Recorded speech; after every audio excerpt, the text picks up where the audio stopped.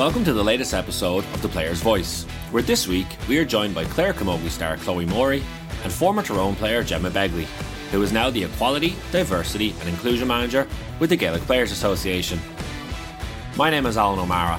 I'm the host of this podcast, a former Cavan goalkeeper, and now a performance and wellbeing consultant with sports and business leaders around the world. During this chat, Chloe and Gemma outline why female inter-county football and camogie teams will play the remainder of their 2023 championships under protest. They explain why players feel disrespected by the GA, the LGFA and Camogie Association, as well as the need for a centralised player charter agreement to protect player welfare. They discuss why players have run out of patience and are unified now behind the need to build a better future. The Player's Voice is brought to you by the Gaelic Players Association in collaboration with Real Talks. The podcast series is part of Bio 360, a GPA programme that empowers inter-county players across 4 key areas: life skills, well-being, dual career and transitions. Please go to bio360.gaelicplayers.com to learn more. To find out more about me and my work as a performance and wellbeing consultant, please go to www.realtalks.ie. But for now, please sit back, relax, and enjoy this episode of The Player's Voice with Chloe Morey and Gemma Begley.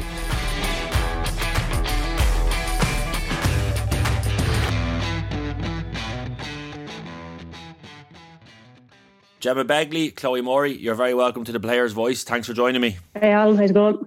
Thanks Alan. So Gemma, I'll start with you. So at this point, like most people will have heard or know that last week players came together for a press event to basically state that they're playing under protest in the championship over the course of this summer. So I suppose I'll just start with you in terms of just kind of helping anyone listening to understand why that's happening and how that came about. So that was on Monday past. The 24 senior captains, that's 12 camogie and 12 ladies football player captains, came together basically just to underline the call for implementation of minimum standards of sort of care and welfare for the female players looking ahead to the 2024 season.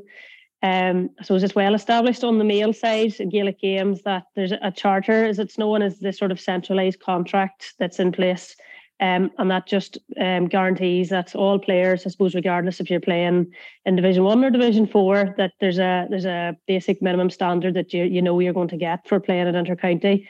And I suppose the players would probably feel now that integration is on a pathway, integration of the 3 associations, that's the GA, the LGFA and Camogie. It's 18 months now since the motion was supported, suppose, overwhelmingly by the membership of the 3 associations, and there's no real tangible progress on the ground for players. And the players' playing career so short as it is, that I suppose there's probably just a sense of frustration, maybe around the expectation around change. And we're very understanding that integration is complex and will take time. But I suppose there's probably just that the players aren't going to accept that in the meantime there can't be progress on improving them standards for the female players. So that's where it got to, and I suppose the state of play report was released earlier in the year. The details of that were presented to the 3 associations collectively. The ask was made for the associations to sit down with players and discuss solutions towards a charter. And I suppose the response was basically not until after integration, which is an indefinite period of time at best. That could take 5-10 years. So that's, I suppose, when the players, that was relayed to the players, it was just probably a sense of that isn't good enough. We want to take a stand on that, and we want to try and call for some action ahead of the 2024 season, because now is the time for change. Okay, so that's a good overview to kind of get this conversation rolling. And if I kind of pick into, you said there, Gemma, that 18 months ago integration was voted for overwhelmingly, and then the state of play report was presented 9 weeks ago or 10 weeks ago. So then, Chloe, what's it like from a player's perspective to hear then that people saying, this is not going to happen until integration happens, and hearing timelines of 5 years or 10 years, and you're obviously an active player now, you're getting ready to play championship. Like, what was your initial feeling and response to that update? Like, what, my 15 years of playing, it's kind of been the same, bar the government grants, which have been a huge help but like that's something we've been hearing now for the last I don't know how many years. Like it's, I suppose, was it in 2016 the government grants came in, which is a system where the GPA advocated for, got us on par with government grants in terms of funding for teams, which has been a huge help.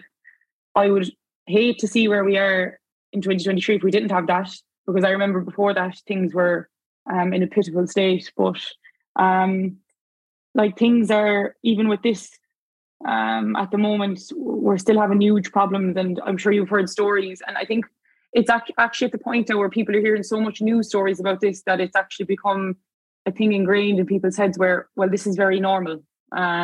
So, oh, well, put up and shut up. And that's the feeling even from Monday. And I think the women we met on Monday, when all of us came together, I think we were being very polite about it. And I think it's like a female thing to be, oh, we don't want to give out too much about this now, but, you know, we're having problems with access to pitches, or I had to go buy my own county gear last week, or I have to pay for physio myself, or I actually can't afford the surgery I need, I have to wait till next year. And we're all like, oh, that'll have to do. But I think what we saw on Monday was a group of people coming together and going, do you know what, this just isn't good enough for us, and this won't be good enough for people who are looking to play county, or people coming in behind us. I think I mentioned that, like, we're going around to clubs and to schools and, you know, to young girls, and you want them to play county. But the environment that we're in now, it's kind of like two-sided. You're like, well, I hope you have money if you want to play county. And I don't think that's a right mind frame for your national sport, that if you want to play, let's say, Camogie or Ladies Gaelic football at the highest level, that you should have money. You have to have money to do that, I'm afraid. Whereas someone, you know, your male counterpart will get looked after in terms of his welfare. He's cared for, and I would say almost just like a human. It's an honour and privilege to play for your county, and we'll just make sure you're not out of pocket. There's nobody making money off it. We're not trying to make money off it. It is literally just to make sure you're not out of pocket for playing your national sport. Like, obviously I can sense the frustration there, Chloe, and like, you know, we've all heard those horror stories, and just those lack of standards being met. And then, Gemma, for you, like, obviously you're working with the GPA. Like, what was it like to be together as a group like that on Monday? I suppose probably at a time where it should all be happy and people should be getting ready for their big games and in the good weather and getting ready to perform. What was the kind of mood like there from a wider sense on Monday to have to do a press event like that? Yeah. It was sort of a mix of feelings. Probably there was a great buzz of energy, I think, was one thing. There was obviously a sort of a disappointment nearly, but I suppose I've been at this now for 8 years, like, and, you know, the reason I got involved in the first place was probably born out of frustration at a lot of the same problems. So I can sense a shift in attitude amongst the players. It's gone from helplessness nearly, or like not feeling like they're empowered to be able to make a change, to just not accepting it anymore. And it's probably gone from nearly sort of pity to empowerment is the best way to describe it. So I suppose it probably just underlines the seriousness of it in mid-championship, that all of the senior captains were willing to make themselves available on a Monday afternoon to join their counterparts at a time when you're beating lumps out of each other on the pitch, I suppose. And there was teams that played against each other on the day before that, I suppose, and they were comparing bruises in the room. So it did just underline how serious the solidarity is amongst the teams, and how much they mean it, I suppose, that's how much they're invested in it on this occasion. So and I think the girls all spoke very clearly, and there was a great sort of united message there that the solution's there. That's the frustrating thing. The solutions are there, and I suppose it's just the frustration of not being able to move that along to this point. I suppose the players are willing to make a stand and say that they'll do whatever they can to prompt action. And so you said there, Gemma, that, you know, the solution is there. So for anyone listening that's not tuned into this or hasn't been fully plugged into what's been going on, can you kind of give us an overview of what that solution looks like, and then kind of what needs to happen here?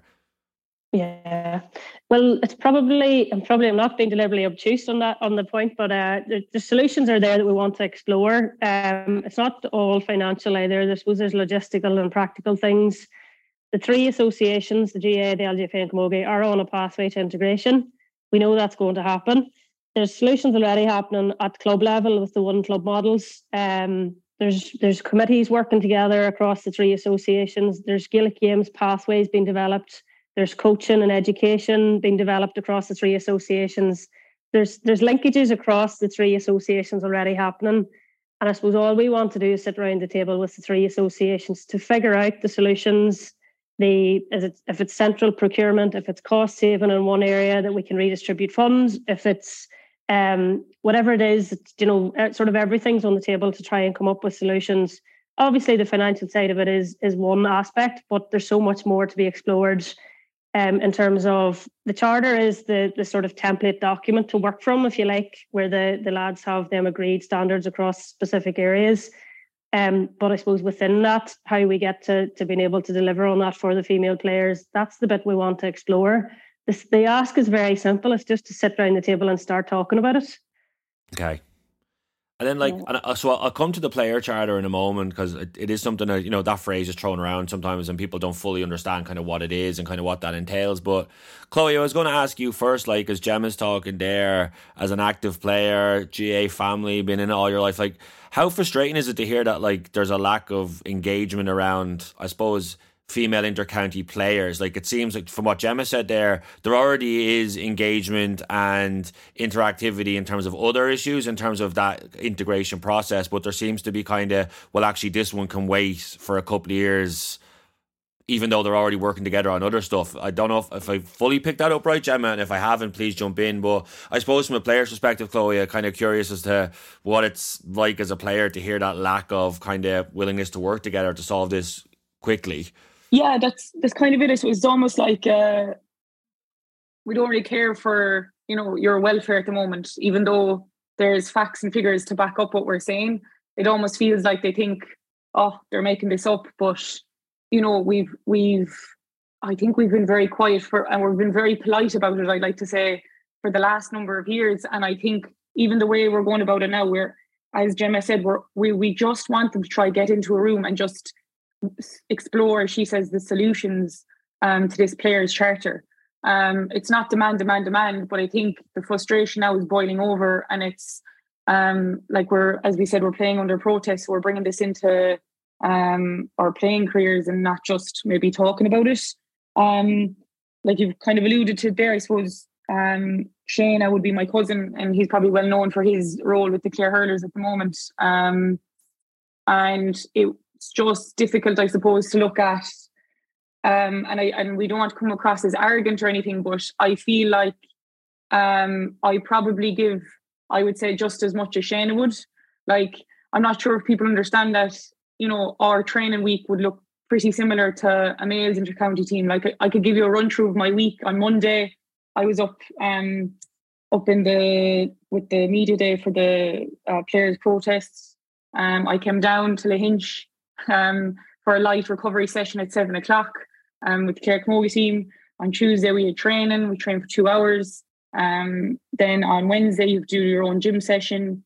On Thursday, we're training again collectively for 2 hours. That was last night.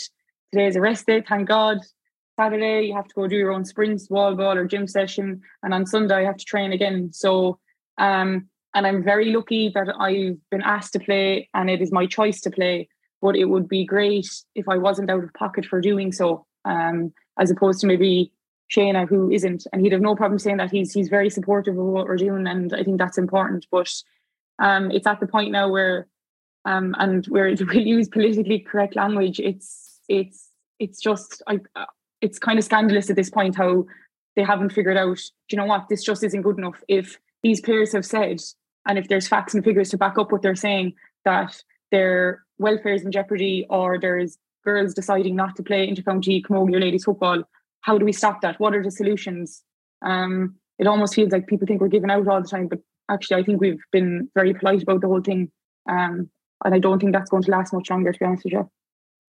Yeah, I know you said the word polite a couple of times, Chloe, as we're talking, and the kind of put that aside, like it's fair to say that like, players are just fed up at this point, and like to come together on Monday like you did, and I think it was alluded to in the press release regarding like the women's Irish soccer team and the rugby team who've gone through their own frustrations. Like it's kind of that. Do you feel like it's that moment to kind of draw a line in the sand and say like we just need to do better, and like there's multiple ways they can figure it out, but just that there's a sense from players that this needs to change, and not in 5 years, but this needs to change now? Oh, absolutely. Like look, if we're calling a spade, it's scandalous. Like how it's gone on this long, even with the facts and figures in front of them. Like, and I have no bother saying it is scandalous, and there's nobody coming out explaining really properly why when we come up with solutions to it. And I suppose this idea of, and you'll see it a lot on social media recently, well, we're separate organisations, but we're not really anymore, because we've all voted, the membership has voted that we want integration to happen. And it's really, it's a mindset change that people have to be willing to, to change their mindset to go, right, we voted for the three organisations to be one. How do we now work as a unit together instead of still thinking that we're separate? We're not. We're like, I've always felt I'm part of the Gaelic Games family. I've never just thought I'm a camogie player, that's it. I feel I'm part of the Gaelic Games family, and this just feels like, well, you're not as important because you're women, and that's just it. And like, there's been loads of different talk as well about generating money, and I think I said it during the week in one of the interviews. Sport isn't just about generating money; it transcends that. It's much more important than that. We have girls dropping out of sport from early on, and we're being asked to be role models. And I think I carry myself, my intercounty female and male counterparts carry themselves really, really well. And like, what are we telling young girls? Well, if you have money, you'll be able to play, but if you don't, you may as well go choose another sport. But things like drastically have to change, and they actually have to change within the next few weeks. There has to be, like, we have the solutions. We want to be involved in positive change, but the pace of it at the moment is just way too slow, and that's why we've resorted to what we've resorted to this week. Gemma, what's it like? I don't know, like your day to day. You'd have heard this for years, but I suppose just as Chloe's talking to us right there, like, what's it like for you sitting there, kind of hearing that level of frustration? Seeing Chloe's body language change and just that frustration really build up. Like, what's that like for you? Well, it's tough. Like, it's challenging. It's tough. I suppose that's why I got involved in the first place. But so it's par for the course. It's part of the job, if you like. I suppose there's always something. There's different player challenges, whether it's in their own personal lives or on the playing field, collectively. But I suppose, like, in one sense, it's good that the players are actually able to harness it on this occasion and not just feel helpless. So that's what I said. In one sense, it's a positive that there's actually a kind of a movement on it now, and hopefully, I suppose, if we can kind of channel that in the right way and hopefully use it to bring about a positive resolution. That's all the players want. So we're trying to, as I say, really specifically channel and focus that energy. And then, am I right in saying, from just obviously I've been listening to different interviews over the last week and reading the press release and stuff, that you kind of feel like the next important milestone here and the next box that needs to be checked is the players' charter? And if that's correct, then kind of tell us a little bit more about what that looks like and what that needs to entail to meet these kind of standards and to, I suppose, proactively deal with issues that players are dealing with at the moment. Yeah, that's it. And that's what I'm saying. The template is there, the model is there. Not saying exactly to replicate that, I suppose, but even to start sort of looking at that as a starting point for discussions. What's contained within the player charter on the male side at the minute is that the lads are all guaranteed travel expenses. They also get a weekly nutrition allowance. They get boots guaranteed. They get their training gear and playing gear and probably some leisure wear guaranteed in terms of the gear. The meals after training and their nutrition looked after. Strength and conditioning coaching and gym access. I suppose that's all guaranteed. And things like nutritionist support, sports psychology support, things like that. And then like other things such as match tickets. Now I'm not saying like copy and paste job, but that's the starting point. Here are the areas that we would like to, I suppose, look after for the female players. There's probably things that are more like you're almost doing list of priority in that. the S&C and the physio are two big things, I suppose, particularly on the female side. I suppose something probably is definitely needs more research on is that the whole notion of the female athletic development and the socialisation of when the girls start strength training to build them into robust athletes to prevent things like ACL issues that are more prevalent in female athletes currently. That there all needs to start a process that we're having girls that are coming in ready to play the adult level of the intercounty game, because at the minute it's a very, very quick transition and players are probably throwing in a bit underdeveloped almost. So that would help things like prevent your injuries, and then you have less physio bills, and then you have less surgery costs. So it's a self-fulfilling cycle, if you like. The travel expenses, I suppose, is well documented. The girls driving from Dublin to Galway, or from even within the county of Cork or within the county of Donegal, it's a big expense. There are government grants, just to acknowledge, on a team grant that helps boost some of them supports, and that's reflected in the figures at present. And some of that does help cover some of the player expenses, but I suppose we do need to get to the point where there's direct mileage covered, so that girls aren't out of pocket for fuel and for wear and tear on the car and whatever else. And then the other supports, I suppose, did mention in the State of Play report as well, some of the things that are covered around the female-specific issues. They do have more issues with their nutritional requirements, their menstrual cycle. There's additional need for nutrition supports. Something like 80% of players don't have access to a team doctor. The need is probably even greater on the female side for things like that, where they need help with the menstrual cycle, their nutritional things like red S, energy availability, all of that's, and the emotional impact that has on female players, just the fact that there's more pressure on them to work part-time jobs, so there's more time demands on them. I think it's 43% of female players are students compared to 24% of male players. So they're generally less well off. So I suppose just anything to help alleviate the emotional impact of the pressures that they feel as a result of their intercounty activity as well needs to be addressed. So it's very wide ranging. The charter is, as I say, a starting point for the discussions, and something we'd like to work on with the associations. And just so kind of clear as well, like there's no standardized charter across the board right now. And as of right now, conversations you've tried to advance or tried to set up to discuss the creation of one and the implementation of one from next season onwards have not been forthcoming. Is that the lay of the land? No. That's it. Basically, up to now, the female management county board and player reps in each team have been able to sit down at the start of the year and say, here's what we're going to try and implement this year. We can use the government team grant that we have, and we'll try and get whatever else, but there's nothing to say X, Y, and Z is what you're required to deliver for your players, and the funding, some sort of centralised funding or solution is there to help you guarantee them minimum standards.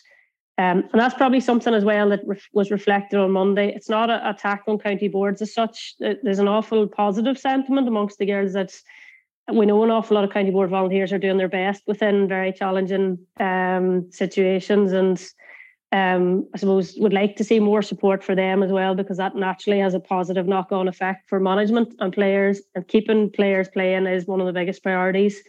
And I suppose if the more positive an experience they can have, the better the player retention will be. So at the minute, up to now, there's nothing binding, if you like. It's just been whatever the player, the management and county board can agree informally at the start of the year. Yeah, so then I'm sure that obviously means then those standards vary greatly between certain squads, because it's just, and then maybe one squad has a great year and gets stuff that they want, but then the next year if there's a manager change or a chairperson change, that can be ripped up and you're almost starting again and having to waste time and energy constantly on that kind of negotiating for the basics. Is that kind of what is going on, Chloe or Gemma? Yeah, well, from my experience, I've probably been in those meetings for the last few years. I would say more recently, we're probably lucky and clear that we have a chairperson and a county board and a manager wanting to progress those things and trusting the players and saying the players have told us this is what they need. But it falls short in terms, like, their hands are tied. We have sponsorship, we have the government grants.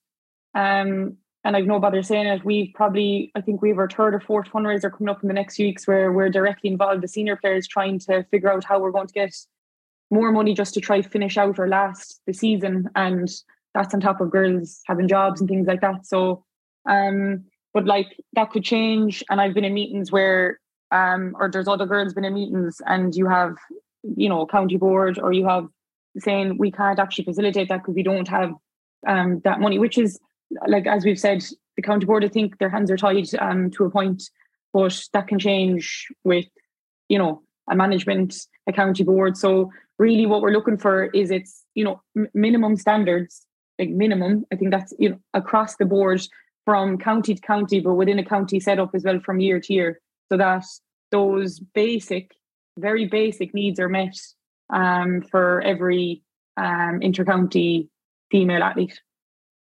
Okay. Yeah, I'd probably just follow that as well, saying that that's it. Like, it's the volatility at the minute, and I suppose once players have had a really good experience, it's very frustrating to go backwards, and that's probably where an awful lot of the issues sometimes arise from.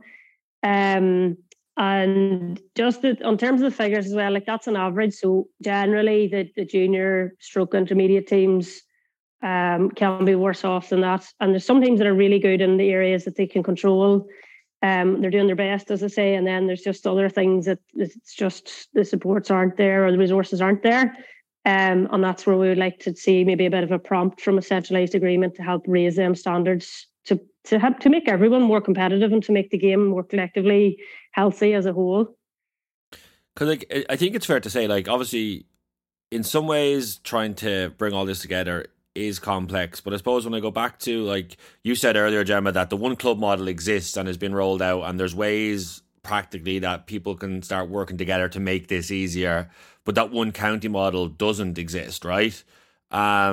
And while the LGFA and the Camogie Association and the GA, I think we all would understand and recognise that does take time to bring this together, to stitch it together properly, for the whole organisation to go into the future, in a good standing and to really evolve and to go to a better place. But I suppose in terms of this conversation and this chat, I would ask about, like, what's the reluctance, or why are they reluctant to deal with this issue right now? Because I just think, like, from listening to Chloe, listening to you, Gemma, like, it's so obvious that if you talk about inclusivity and equality, and Chloe, you're like a even easier example because you work with Shane every day and talk every day, so you can actually see the disparity. And I mean that in a nice way, like, not like it's right there in front of you and you're dealing with that every day and feeling like that. And I go back to what you said earlier about, grew up always feeling part of the GA family, but then certain stuff like this makes you feel alienated or not as included. So I suppose, why do you think is that reluctance to work together on this to get it sorted? Sorry, I thought you were going to jump in there, Chloe. I'll let you go, Gemma, there first. Yeah, you can think.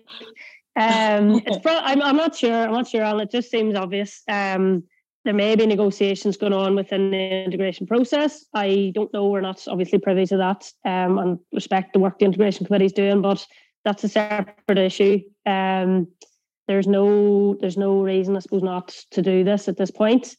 And I suppose you mentioned there just about the one county model. County is the area where there's the biggest squeeze on the female players, because club players, there's the chance there to work in a one club model. I suppose you generally get access to your own club pitch, hopefully in most of the more progressive clubs that are doing the one club model well. At national level, as I say, there's committees and there's courses and there's programs happening where there's all three associations working together. It's very, very rare, I suppose, at county level where there's meaningful level of crossover and sharing of resources. And that's probably the nature of the intercounty male codes as well. That's, I suppose, it's so driven and so competitive that it hasn't been maybe just addressed at that level, at that intercounty level up to now. But things like, one example, I suppose Chloe would know about gyms. How many intercounty gyms over the country do female codes not have access to? And like that, even if they were getting access to the county gym, they would probably save, I don't know, 2 or 3 grand over the course of a year, maybe 5 grand. And that money then could be spent on physio or gear or nutrition or whatever else it is that'll help prompt the experiences of the female players. that's one simple example, I suppose, of a practical solution. And then, like, I suppose, like, is the elephant in the room, or one of the elephants in the room, like, well, so clubs are happy to work together with around some of these things, and the organisations are working together on some matters, but is it the cost and the financial investment that this is going to require? Is that what's putting them all off? Is that why they're all stepping away from it, or kind of trying to avoid dealing with this one for another while? I don't know. I suppose it has to come from central first. There probably has to be some sort of directive. At the minute, it's too easy just to say we're different organisations. Not our problem. So it has to come from some kind of central directive, or I suppose it doesn't have to. Like, any county tomorrow morning could choose we're going to do the right thing and try and equalise the experience of the four codes as best we can. I don't know. I'm sure this county's doing their. I'm sure there's a really good individuals within counties doing their best as well to try and work on behalf of the female players and try and represent the county as one unit. But I'm sure it is. I'm sure it's a big ask for everyone to get their heads around the financial aspect of this. But all I can say is that the resources are there.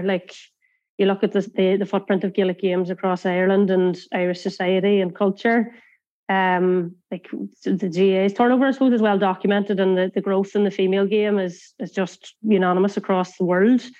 So sponsors are demanding it, and coverage is growing, and attendances are growing. So I suppose investing in the growth side of your market is a wise move. So I suppose that's where the leadership has to come from Croke Park.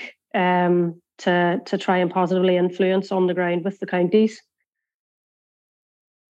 Yeah, so then while that process is going on, and if it's slow, when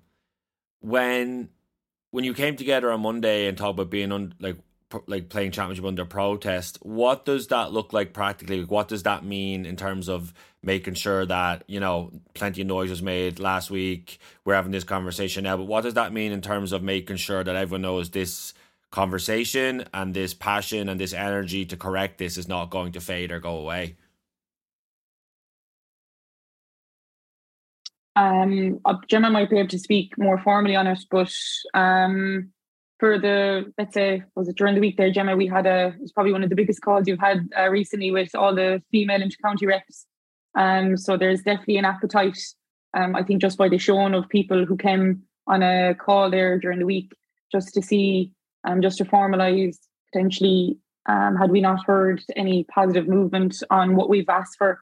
And so there are matches this weekend, there's matches for the next few weekends, and Gemma might be able to speak more towards it, but there are one or two things that we'd like to do because we don't want this to fall away. And I think that's important to know that we're very serious about what we've envisaged to do from Monday on. So Gemma might be able to speak more on that part. Yeah, I think, Alan, just at the minute, everybody's kind of wondering what under protest looks like, and it's just probably what's directed by the players week to week, depending on progress with the associations. There's been no, I suppose, positive moves this week, so there'll definitely be a protest this week. That'll probably be the weekend after, by the time the podcast goes out. But there will be, and it probably will escalate in the following weeks, because that sense of frustration amongst players probably won't be in any way improved as the weeks go on. So it's just, there's nothing ruled in, nothing ruled out. I suppose keeping it on public conversations is the one of the primary objectives of it as well, and trying just to encourage the associations to meet the players and start discussing this. So we'll just have to see how it goes. I don't know what way it's going to escalate either, but the players will be making the decisions on what happens next. And is that why, say if someone said, hey, why are you doing this now? Why not wait till postseason where things settle down a bit and you can have your negotiations? But is that part of the motivation to do that now, to use the platform and to use the attention that's on the games to your advantage, to make sure that people are very crystal clear on what has been going on and where this needs to get to by the time 2024 comes around. Yeah, that's exactly it. Yeah. I think there's 5 or 6 weeks to the Camogie final. Like, it's such a short window. And then I suppose, and this is where the shared experiences of since the GPA and WGPA have integrated, the negotiations generally on the male side take a lot longer than initially planned, I suppose. So I suppose there's a consciousness of timelines there, and the urgency to start something, because pre-season 2024 is probably just around the corner. You'll go by in the blink of an eye. So this is the window, and then after the Inter-County Championship's over, it will be back to club, and everyone will have their heads down and probably going away on holiday to lie up on a beach somewhere and enjoy themselves. So.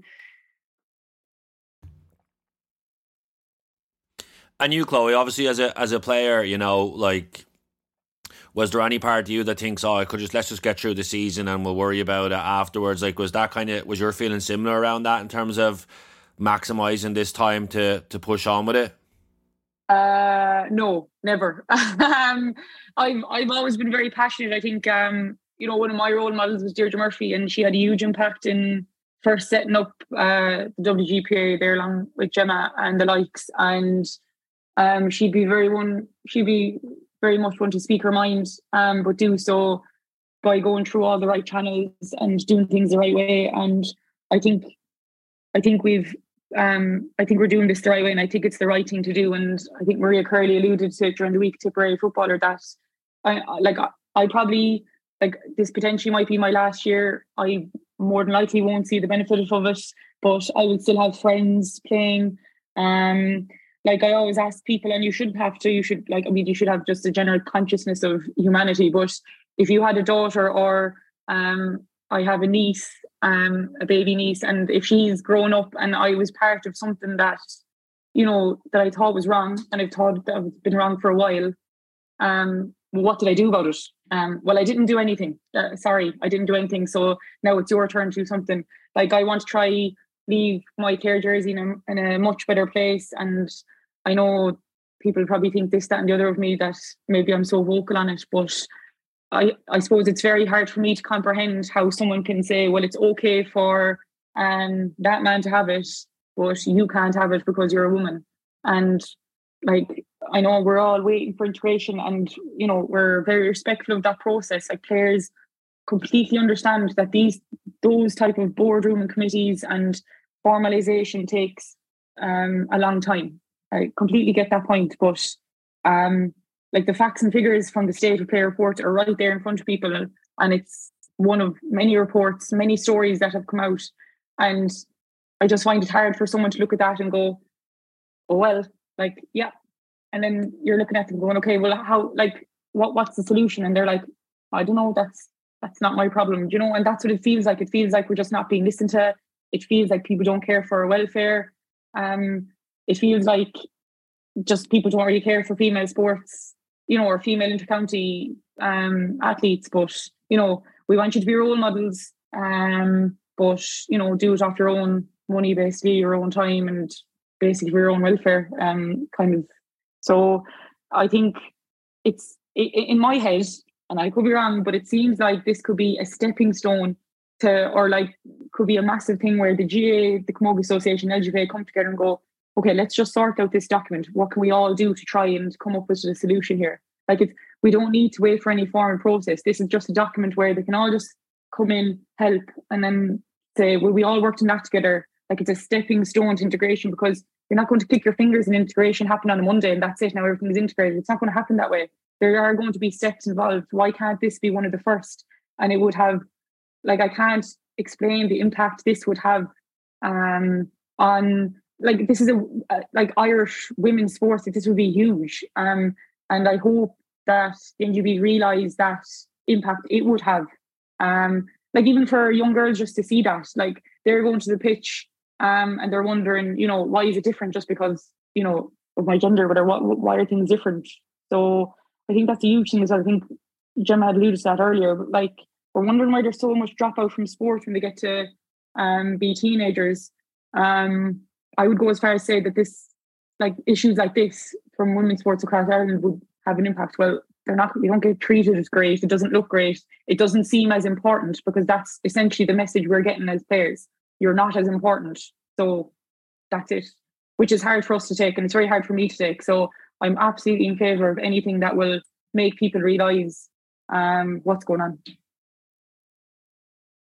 Like, as I'm listening to you there, Chloe, and again, I can totally just sense the frustration of a lifetime of experience of this, and I thank you, like, for your honesty on it, and obviously for your passion. But like, as I'm listening to you there, I think about you having like those day-to-day conversations, or when people push back on you with regards to some of this stuff. And you know, one of the stuff you'd often hear, and I'm sure you both have heard this and maybe more, you get like, oh well, they're different organizations, so they have to do it in a way that's self-sustainable, for example, right?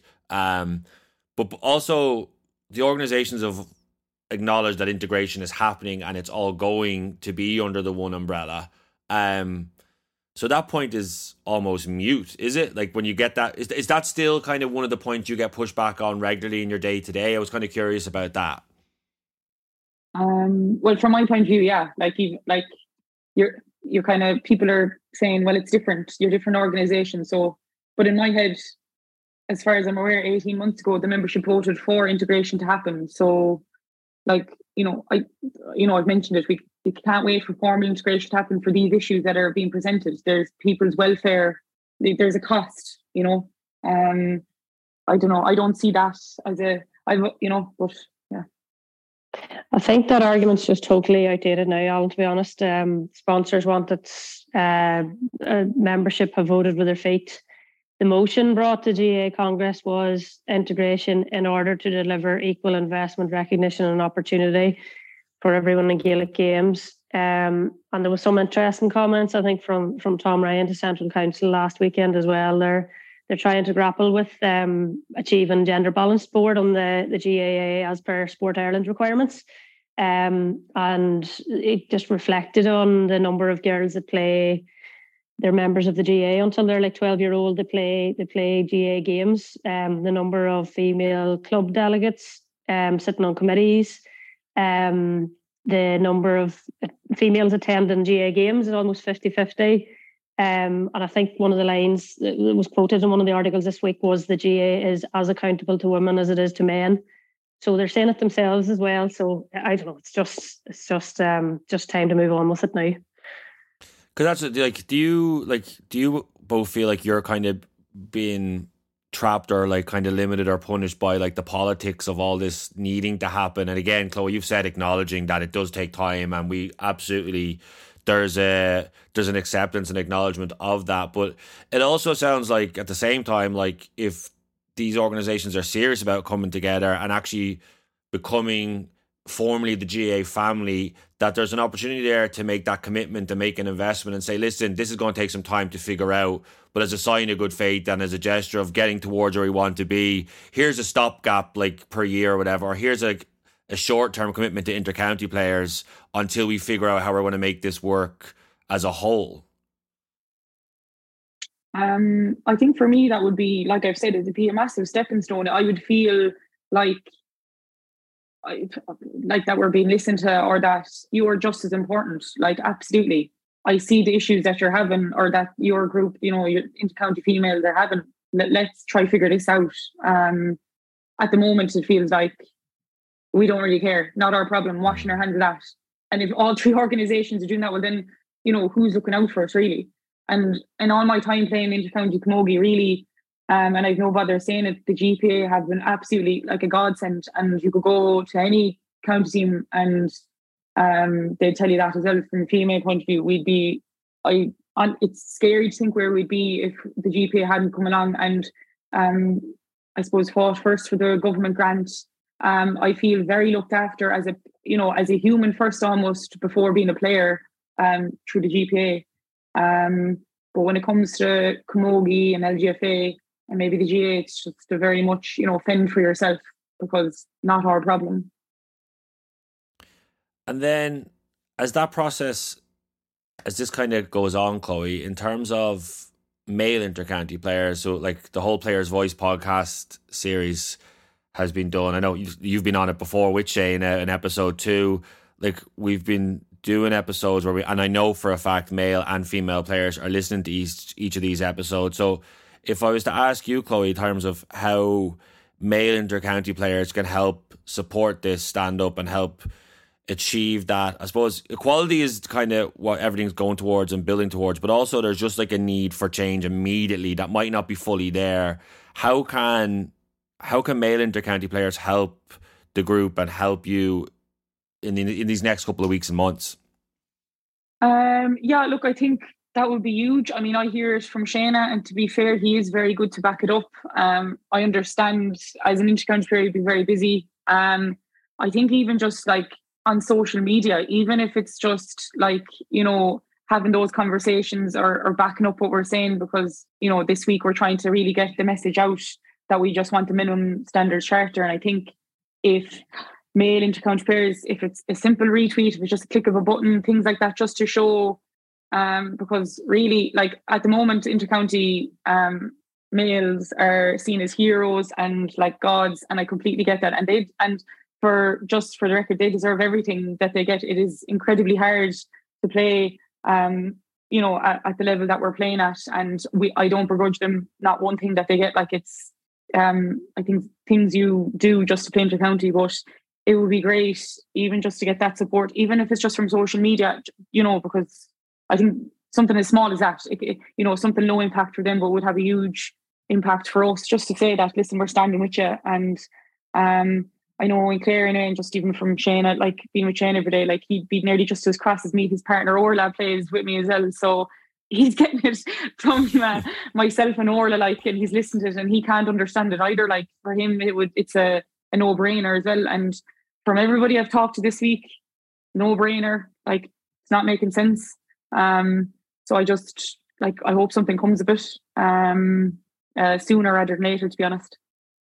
And Gemma, I'll throw the same question to you there. Like I just asked Chloe around how male players can help support, because again, if anyone doesn't know, like originally there was the WGPA and the GPA, and those organisations have fully integrated and are now one, and it's the same resources, same staff, and trying to fight for players on both fronts. I suppose the same question to you then is, I suppose we're lucky to know that male and female players have been listening to each episode of The Player's Voice, and I suppose just to ask you, for anyone who is listening, particularly male player, in terms of being an ally or helping to support this, what can they do?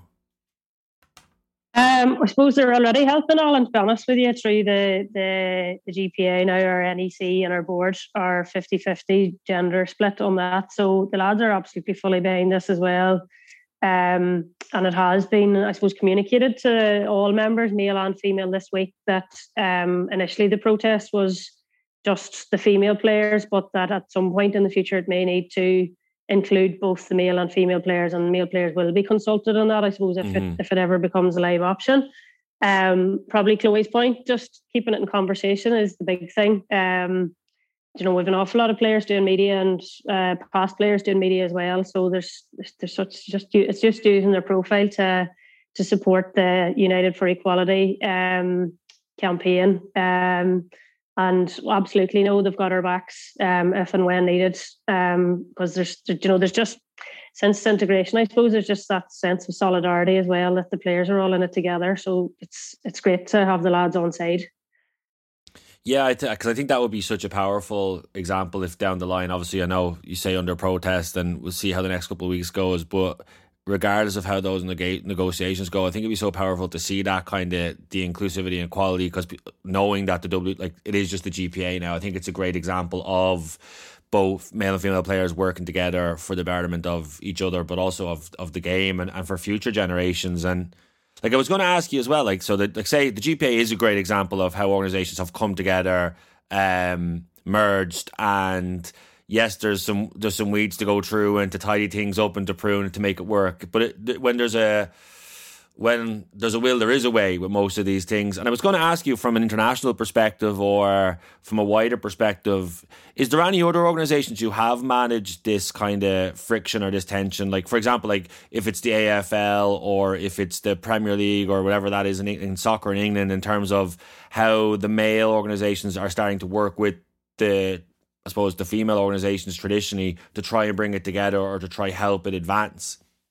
Are you talking about associations or player bodies, or I suppose either or, Gemma? Yeah, just in terms of actually good examples of how this is, because I think we all acknowledge, and our conversation has acknowledged multiple times, that there is complexities and there is challenges to it. But I suppose best practice or examples of this actually now, like this is working. Like I think on a previous episode, for example, I talked to Cora Staunton about her time in the AFL, and I think she had mentioned that there was a shared fund or a pot where the male game was driving some revenue or income to the female game to help it grow, to help it develop. So that's just one example. Yeah. Well, that is a very good live example as well, because I suppose it was initially a male-only organisation, and they've obviously established the female arm of that, if you like, within the last sort of, is it 5 or 7 years? The players previously had a separate agreement, and they're in the process currently of negotiating the first joint agreement, where the females would get a share of the revenue from the male game towards their contracts and investing in their game and their supports and things like that. There are other sports, I suppose, and probably the Australian soccer is a good example as well. Like there's loads of good examples from soccer where they have equal prize money, and the players have voluntarily, even the soccer in Ireland, the national team, where they chose to distribute their prize money equally or was it match fees equally? So there's loads of examples like that. And I suppose whenever you're looking at Gaelic games, it probably is actually a really cool thing that Gaelic games could be a world-leading example of gender equality to get this right, because of the amateur nature of it, we just have a clean slate to make equality central to everything that the new Association for Gaelic Games does. You're not fighting over salaries and contracts and things like that, which makes it an awful lot easier to be able to embed equality in terms of looking after people and how things are administered.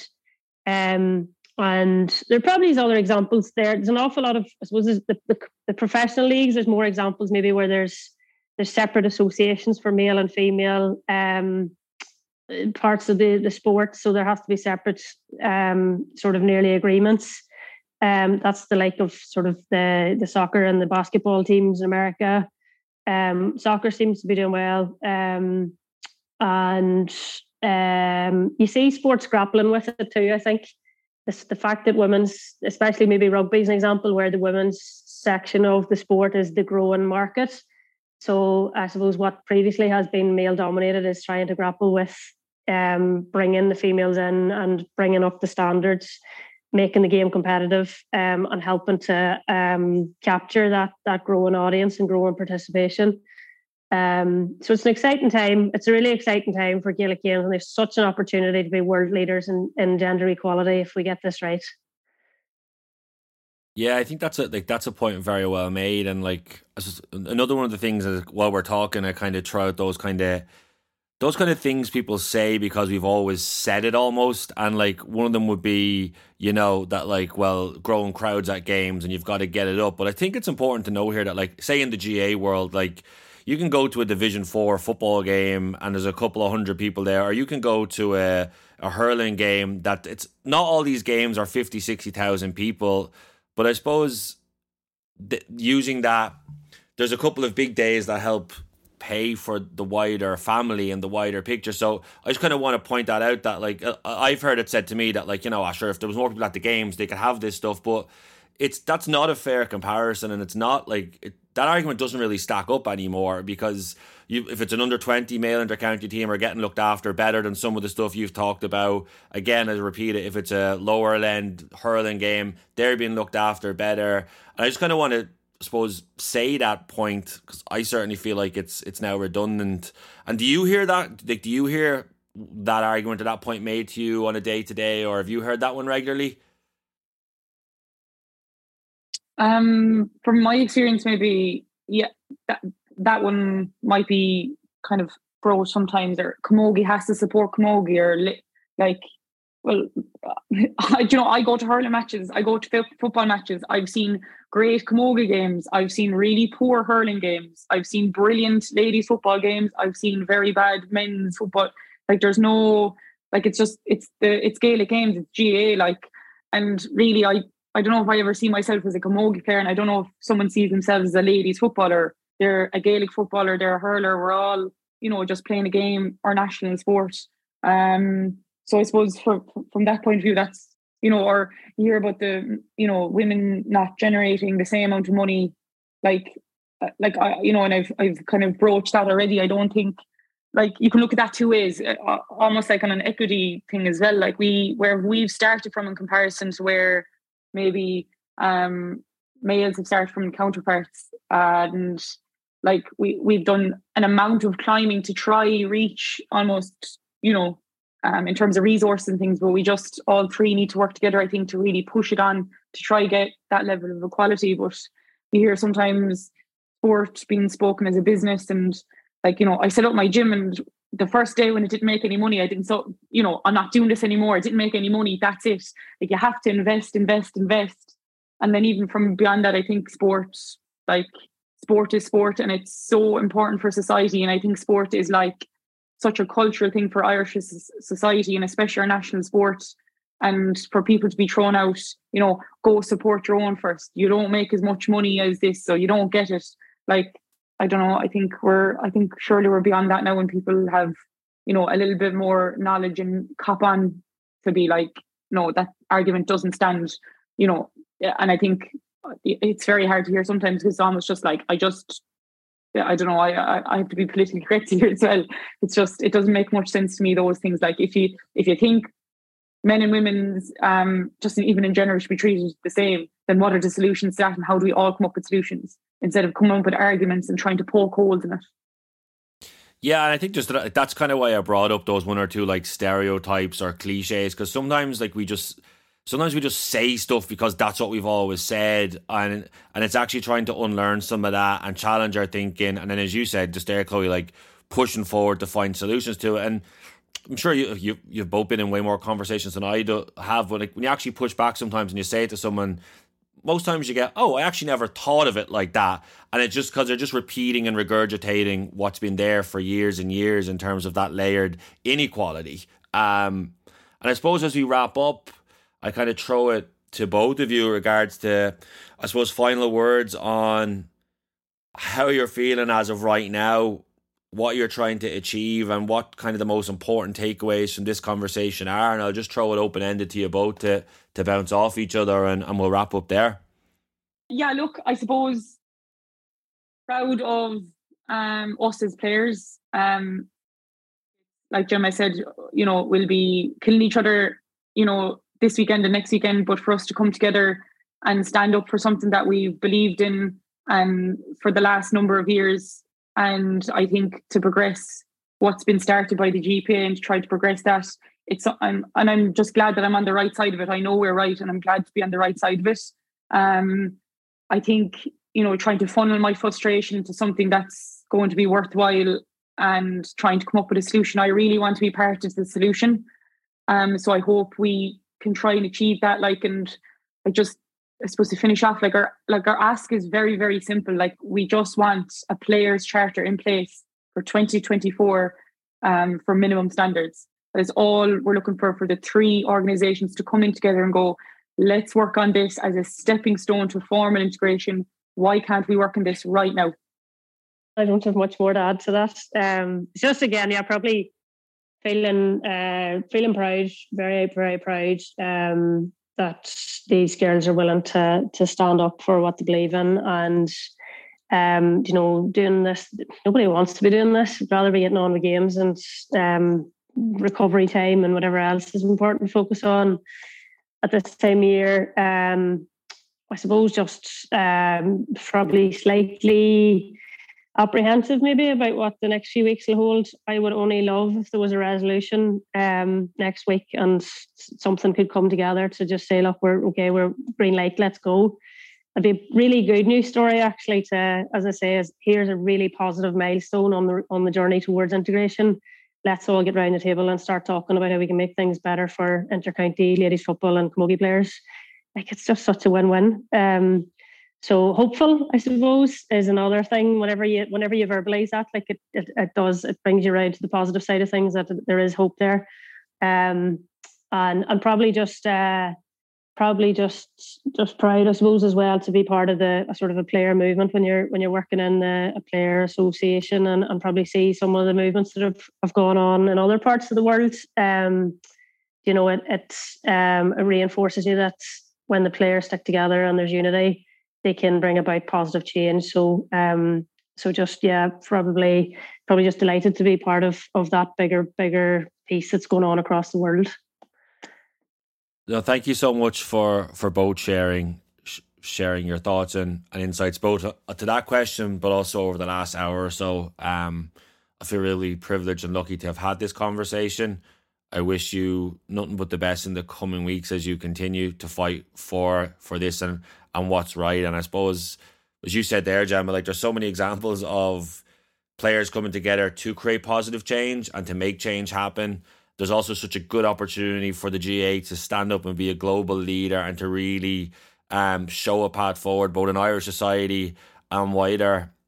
And I suppose my last thought on it is just as I've listened to you both for the last hour, it just seems very obvious that we can do better and we need to and we should. And good luck in the next couple of weeks and months making that happen. But I know everyone listening today will have benefited from your insights and perspective. And if anyone is listening from a player or even non-player wants to follow up or get in touch or ask how they can help, I'd encourage them to do so. But Chloe Morey, Gemma Begley, thanks so much for joining us on The Player's Voice.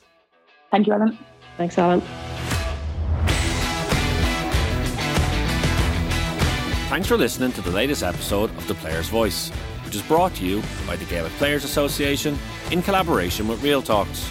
To listen to previous episodes with leading inter-county GA players like Patrick Horgan, Niall Morgan, Leah Caffrey and Aisling Thompson, make sure to subscribe by searching The Player's Voice on whatever podcast platform you prefer. And while there, you would really be helping us out if you rated or reviewed the show. My name is Alan O'Mara, and to find out more about my work as a performance and wellbeing consultant, go to www.realtalks.ie.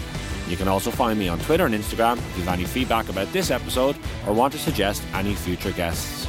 And please don't forget, you can find out more about the GPA's BO360 programme by visiting bo360.gaelicplayers.com. Thanks for listening.